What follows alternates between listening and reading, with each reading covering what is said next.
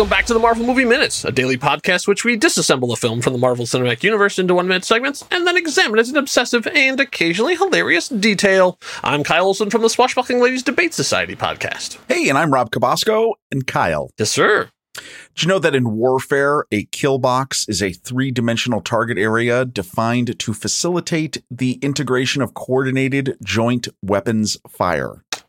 Oh, that makes a lot of sense. I mean, okay, so here's the thing. That makes a ton of sense. Did you know that this wasn't developed until like the 1980s by the U.S. Air Force?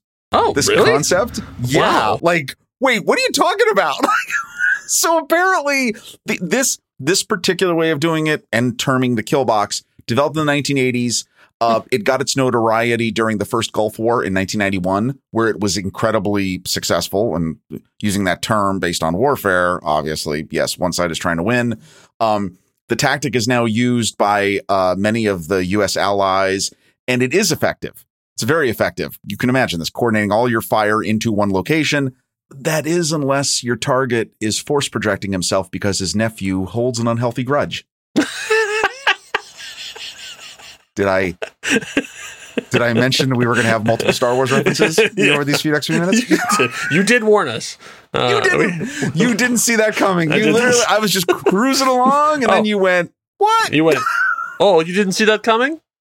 The kill box. That's kill what box. Kylo, that's what they tried. It doesn't always work. Right. Force projection. Because here we are at minute 107. The only thing that dies is the conflict between two best friends. Oh, this is Iron Man 2 for 2010, director Mr. Jon Favreau. And pretty much this whole minute is just Rhodey and Tony just chatting.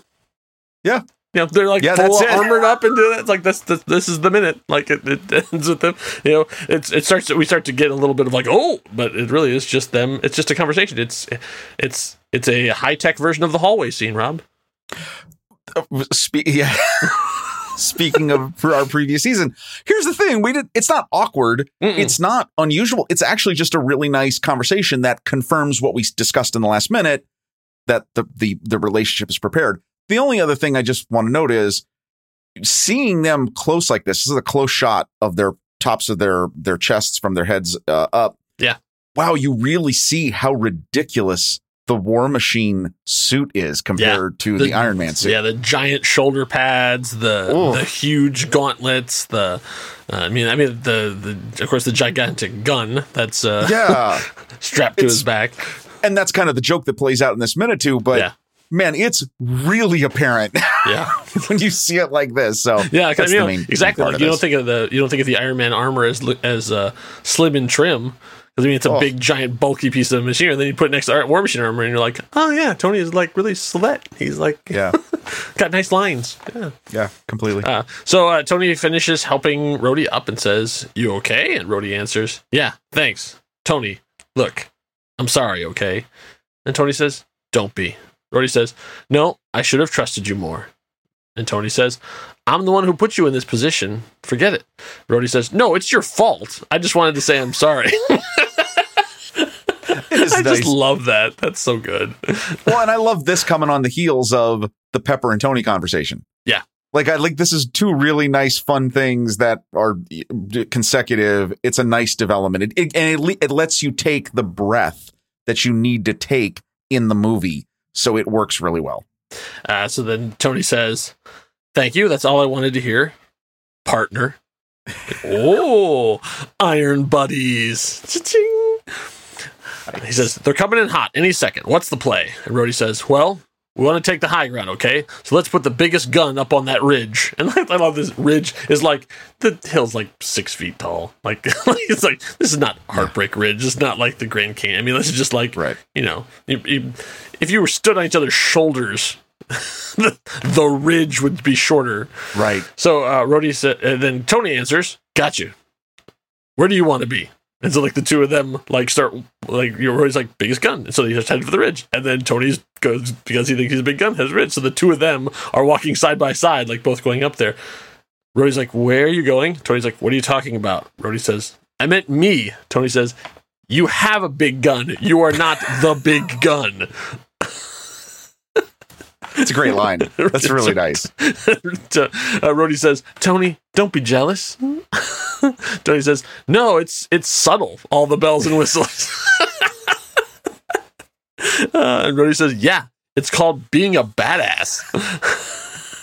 Wait, when he says that, I always like the sequence again for all the aforementioned reasons. Yeah. But okay, this is the first time that Rhodey is really showing his attitude. Yeah. Which I think is funny. And we've mentioned this, the car he drives, right? Like, you kind of get these hints that, yes, he comes off as, he wants to project himself as very laid back, very by the book, you know, under his own rules. But then you start to get more and more of this idea that, and we see this much further in the Marvel Universe. Yes. He's witty. He is sly, sarcastic.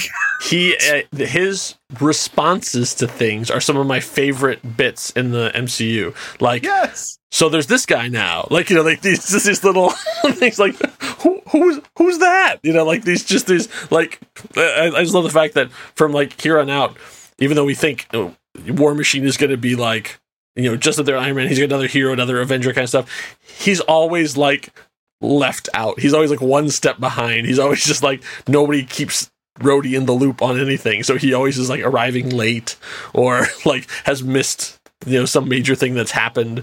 You know, he misses almost all of Ultron, all the, you know, it's just like, oh, what's happening now? Who is? Well, and he's also got that reaction of like, oh yeah, and I'm here to clean up whatever mess you all just made. Yeah. So, and this scene is important because, like we said, not only is it the full resolution of their relationship, this is the Rhodey now you get to know for the rest of the MCU. Yes, he really changes here. And so like from this point on, this is the Rhodey that we're going to see through the next series of films, which far too few of. But we'll talk about that too. All right, so the conversation continues on. Tony finally acquiesces. He's like, okay, fine. All right. You go up to, I'll draw them in. And Rhodey says, don't, and then like he walks up like, okay, got it. And he starts walking up and he turns and realizes that Tony is walking back to where they just were. And he says, no, don't stay down there. This is the worst place to be. Tony says, okay, you got a spot? Where's mine? Rhodey says, it's the kill box, Tony. This is where you go to die.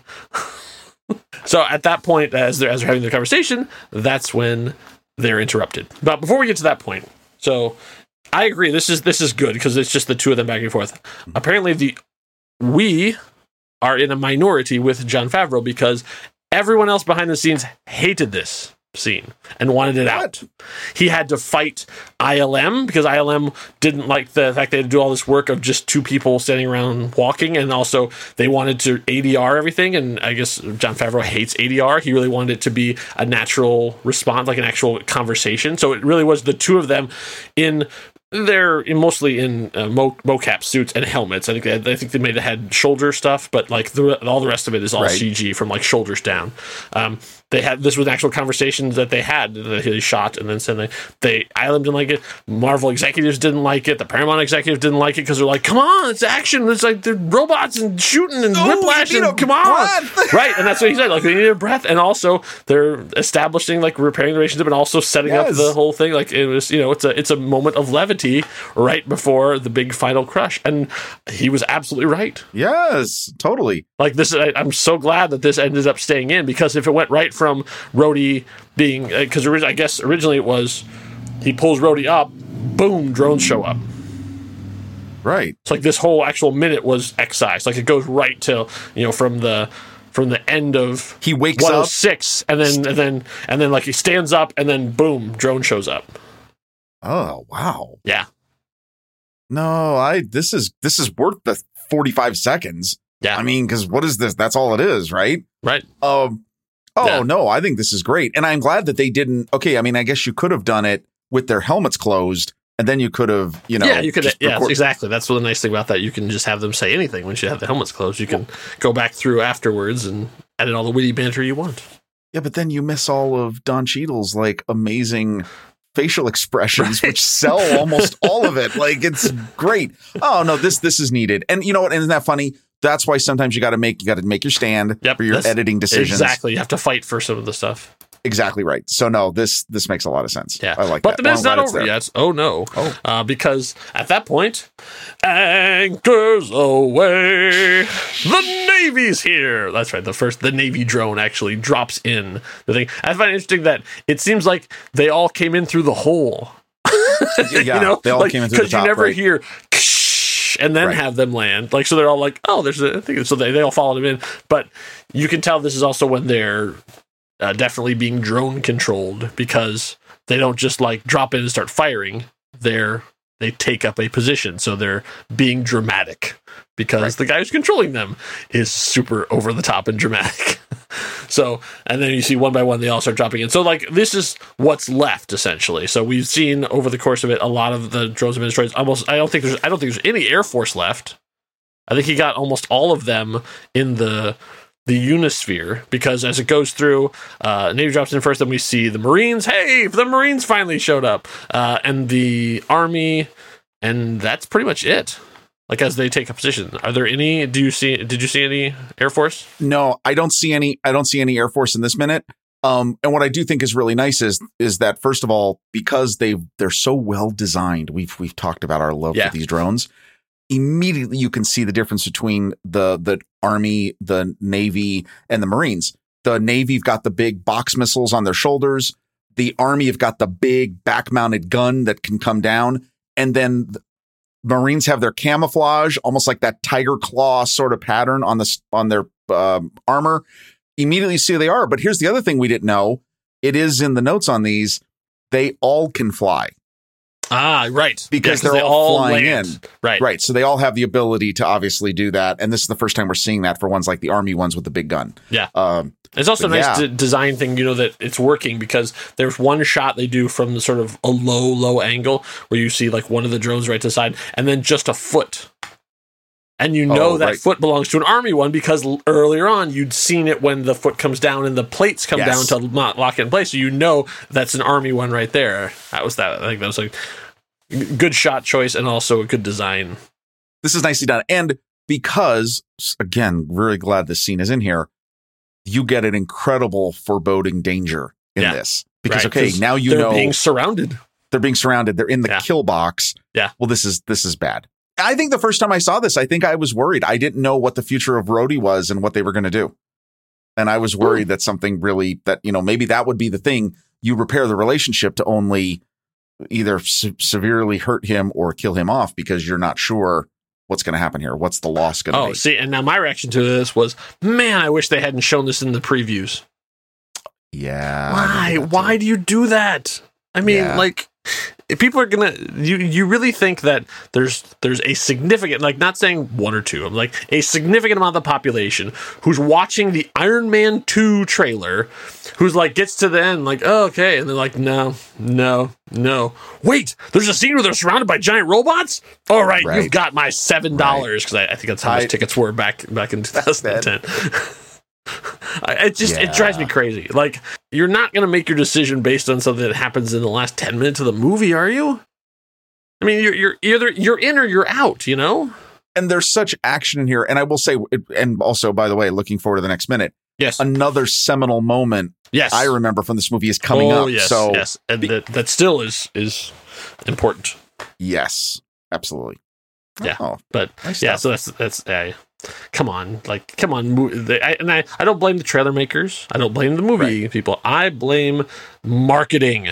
Yeah. The marketing people at the studios who are so paranoid that they could lose even $1 of money coming from people's pockets by not showing them the really good stuff. Come on. Yeah. Market value. But what's your most egregious spoiler that was ever put in a trailer? I want to know about it. And you can put that up on the Facebook, because we have our very own Facebook group.